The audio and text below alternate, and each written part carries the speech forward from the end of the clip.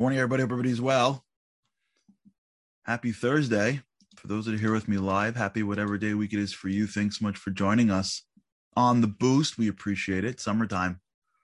Next week, we're in July 4th. And now you're for sure in summer. You're for sure in summer. Memorial Day just gets you going. July 4th. For those that are tuning in from America, for my North American friends, there must be a whole new way of knowing that it's summer.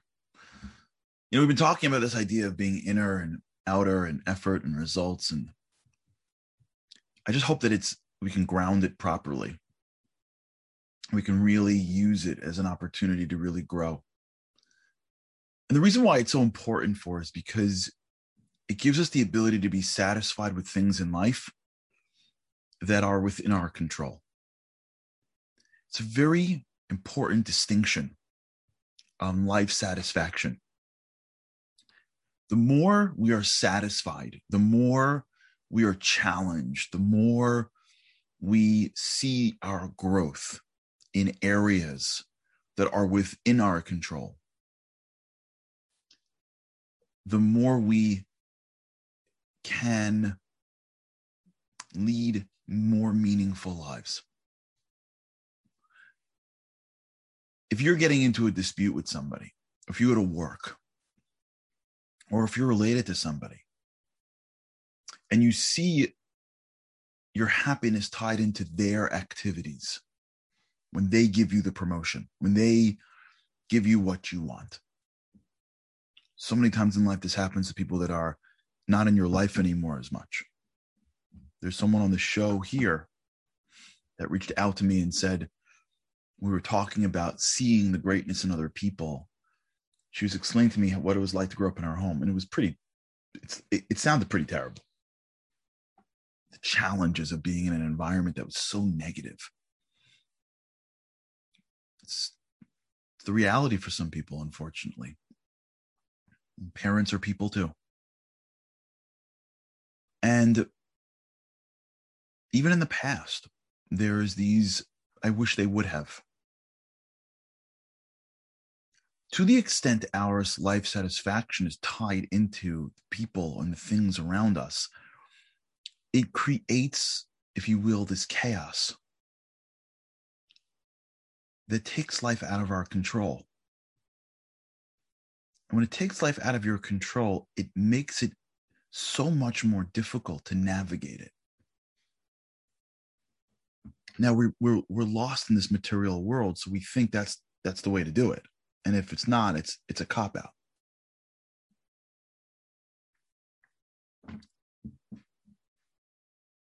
But if it's anything but. I told you about the book that I was reading about the Olympic athletes. How many of them are like, they win golds or silvers or bronzes, or they don't even medal, but they're fourth, and like on the outside, they're like have everything. They're young, they're fit. The world knows their name. They're on the top of the world, and inside they're broken. They're broken because the result outside of them was so critical that when they didn't achieve their result, or even when they did, their internal mechanisms didn't know how to process it. So the athlete that won feels like his only value in this world is being an athlete. No one cared about him. And the athlete that lost felt like they were totally devalued because nobody saw anything but the fact that they placed 0.4 of a second behind the first place winner.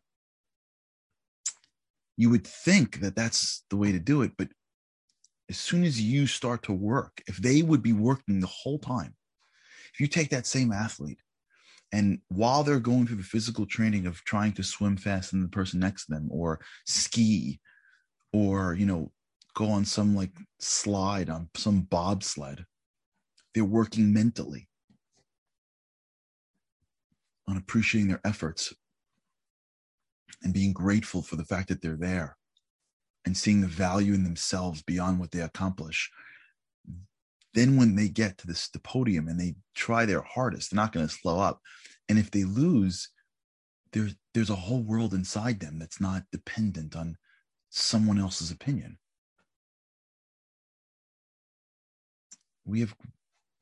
Many of us are very dependent on other people's opinions of us.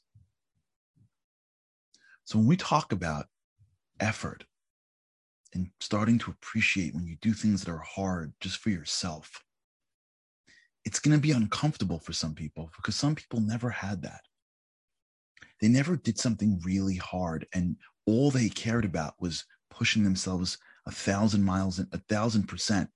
And then when it was done, deliberately didn't share it with other people in order to start to create a world where they would be proud of themselves. They didn't need someone else to pat them on the back when they were done. That's what we're talking about here. For some people, it's going to be totally brand new. Wait, you mean I should hold back from saying that thing or work really hard to overcome that fear or push myself to do that thing that I've never had to do before? And then I did it. And I didn't even share all of it, maybe a little bit, but all of it with other people. I just kept it inside. Why am I doing this for? It sounds crazy.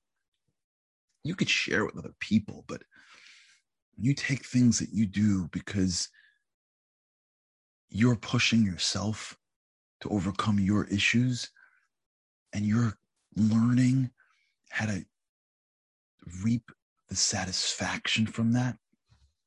You mean I have to slow down at the end of my day and do a review? I'm too tired at the end of my day. And every second that I'm up, I got to keep myself entertained. So when I'm done working, I got to check and watch and do until I fall asleep in bed. You mean I got to sit up before I'm done? What am I meditating now? Am I sitting up and doing what? Sitting up with me with a cup of coffee, let's say, and going back over my day in my head and shining my internal light on the moments that I overcame some internal challenge. I didn't eat that thing that I shouldn't have eaten, and it was on the table. It was on the conference room table, and I could have put my hand on it, and I didn't. Do you mean at the end of my day, I should remember that and be satisfied with myself? Who has time for that? Who has time for that? I'm on a hamster wheel. If I stop running, I fall off. I'm on a treadmill. No? Who has time? Who has time to go back in my day and pick out the moments of where I've worked hard? I was talking to someone yesterday who's in the middle of something. They're in the middle of some project. And they were at work, working. And a friend of theirs happened to be in the building. And they were explaining to me how hard it was to pick myself up and go down, but I did it. It was the right thing to do. If I were that person right now, I would say to them, you know what you need to do at the end of that day? You're in the middle of something, but your friend came by and you knew it would throw you off and ruin, but you did it and you made the person feel good. At the end of the day, you go back and say, you know what? It doesn't sound like much, but it was hard for me to get up. I was in the middle of something and I'm not a person that can really focus. No one's going to pat you on the back for that. You didn't save someone's life. You just did something nice for your friend that didn't even realize it. What are you going to go back and tell your spouse or tell your friend the whole story so they can tell you, good job, pat you on the back? How about sit at the end of the day and think about that moment for a minute and go, that was hard for me. Then I did that. I got that. I'm proud of myself for that. You don't got to tell anybody. It's you and God. It's between you and God. You know what that does? It starts to rewire your brain. There's a guy out there named David Goggins. I'm sure you've heard of David Goggins. David Goggins is the toughest guy in the world. He's a regular dude. And then he joins the Navy SEALs. and then like goes through training and then does it again and becomes like basically like indestructible. Like David Goggins like does crazy things. Like he'll like run like 30 hours straight or something, like insane stuff. So I read a piece about how he does it. Like, how does he get the strength to like overcome, some mile 22 of a 30-hour, run? So he speaks about the cookie jar. And every time he does something that is great, courageous, brave, resilient, he almost pictures it in a cookie jar. And in that jar are these small moments of his life where he did great things, where he pushed himself in that week in Navy SEALs, where he pushed past his ability here, where he pushed past his ability here. And he envisions a cookie jar filled with moments of greatness throughout his life.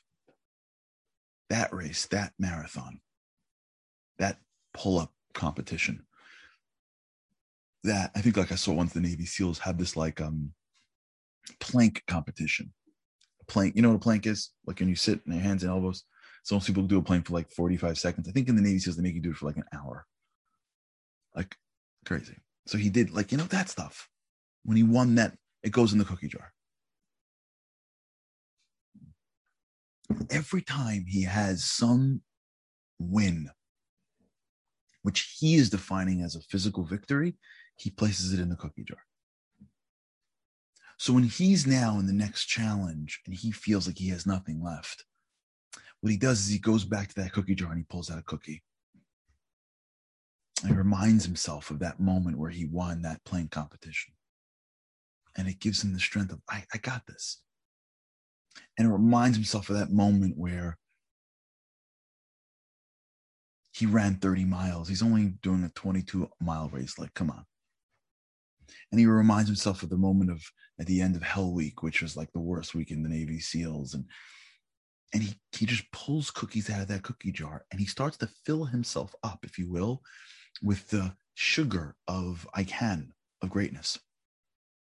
And that gives him the strength to get to the next challenge. And then he puts that in the cookie jar.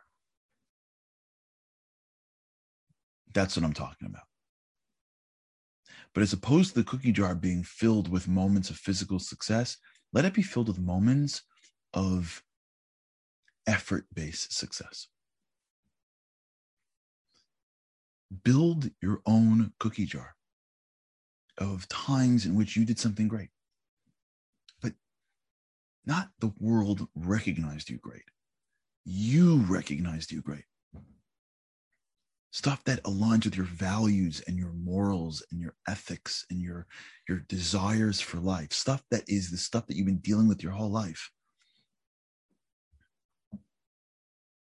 Every time you do, and by the way, for some people, it's surviving. It's overcoming an addiction. It's overcoming a mental health challenge. It's overcoming fear that you've had for some reason that you don't know where you got it from, but you got it. It's overcoming an I can't mentality for something that doesn't seem to make sense to everybody else. You can't really talk about it. It's overcoming a spiritual hurdle that you wanted to get through your whole life, but you never really had the courage to do it. Every time you beat that obstacle in front of you, every single time you see that wall and you go through that wall, stop, make it a little cookie and put it into the jar. So yeah, if you went downstairs and it was hard for you, even though it was easy for the next person, it's a cookie in a cookie jar. For some people, friends of mine, they're the most generous dudes around. They give money like it's water. Some friends of mine, these guys hold on to their money like it's air. If you're a tight guy and someone asks you to give a donation to a charity and you give money, put that in the cookie jar. Stop and just feel the satisfaction over overcoming a challenge. If you're a much more easily angered person and you're yelling at your kids and you hold back from yelling at that little kid because he didn't mean to spill it anyways, and it doesn't help when you yell at a 3-year-old for spilling the stuff. It only makes you feel better. They don't learn. They're 3. They don't have that part of their brains that remembers, oh yeah, make sure when you take the cereal out to be careful because 3 months ago it fell. They don't have that. All they're thinking is, my mother's a psychopath. Even though she's not, and she loves you. But the kids are 3. She's yelling at something. I don't want my kids to see me yell, but I'm easily angered, or I care about the cleanliness of my house. I'm holding back one time.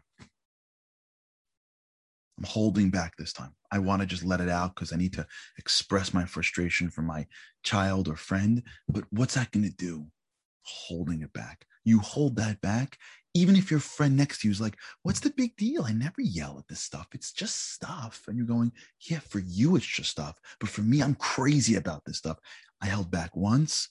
Feel that satisfaction. You did it. Put it in the cookie jar.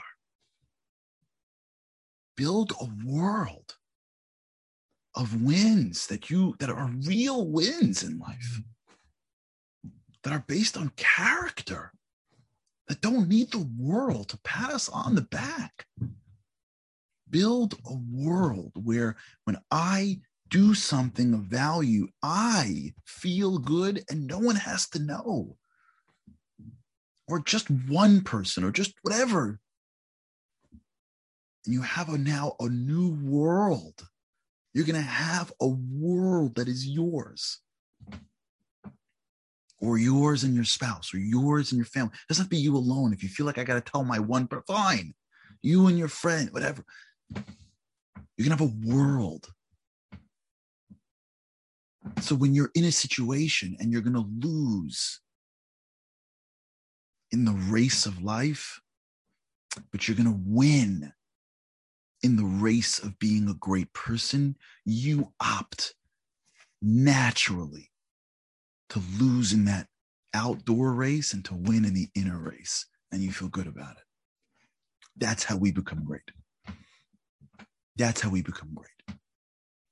When you sit in a room and you let someone else shine because they need it, and you know that you've got a whole cookie jar of moments where you overcame your own personal temptations, and you know that when you're done with the end of tonight and you get your coffee at the end of the day, you're going to enjoy what it felt like to give somebody else the credit because they needed it for their self-confidence, and you got this, you're good, and you let someone else shine, and the feeling you have at night for knowing you let someone else shine is so much greater than the feeling that you would have gotten by shining in front of people. Do you see that distinction?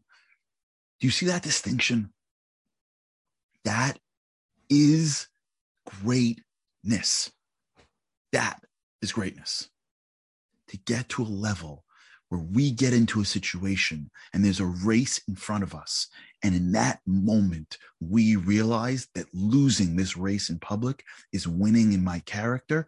And I have built such a practice in my life to appreciate the right wins that I almost naturally would rather lose in public and win in private. Once you taste that difference, you are elevated over the physical world.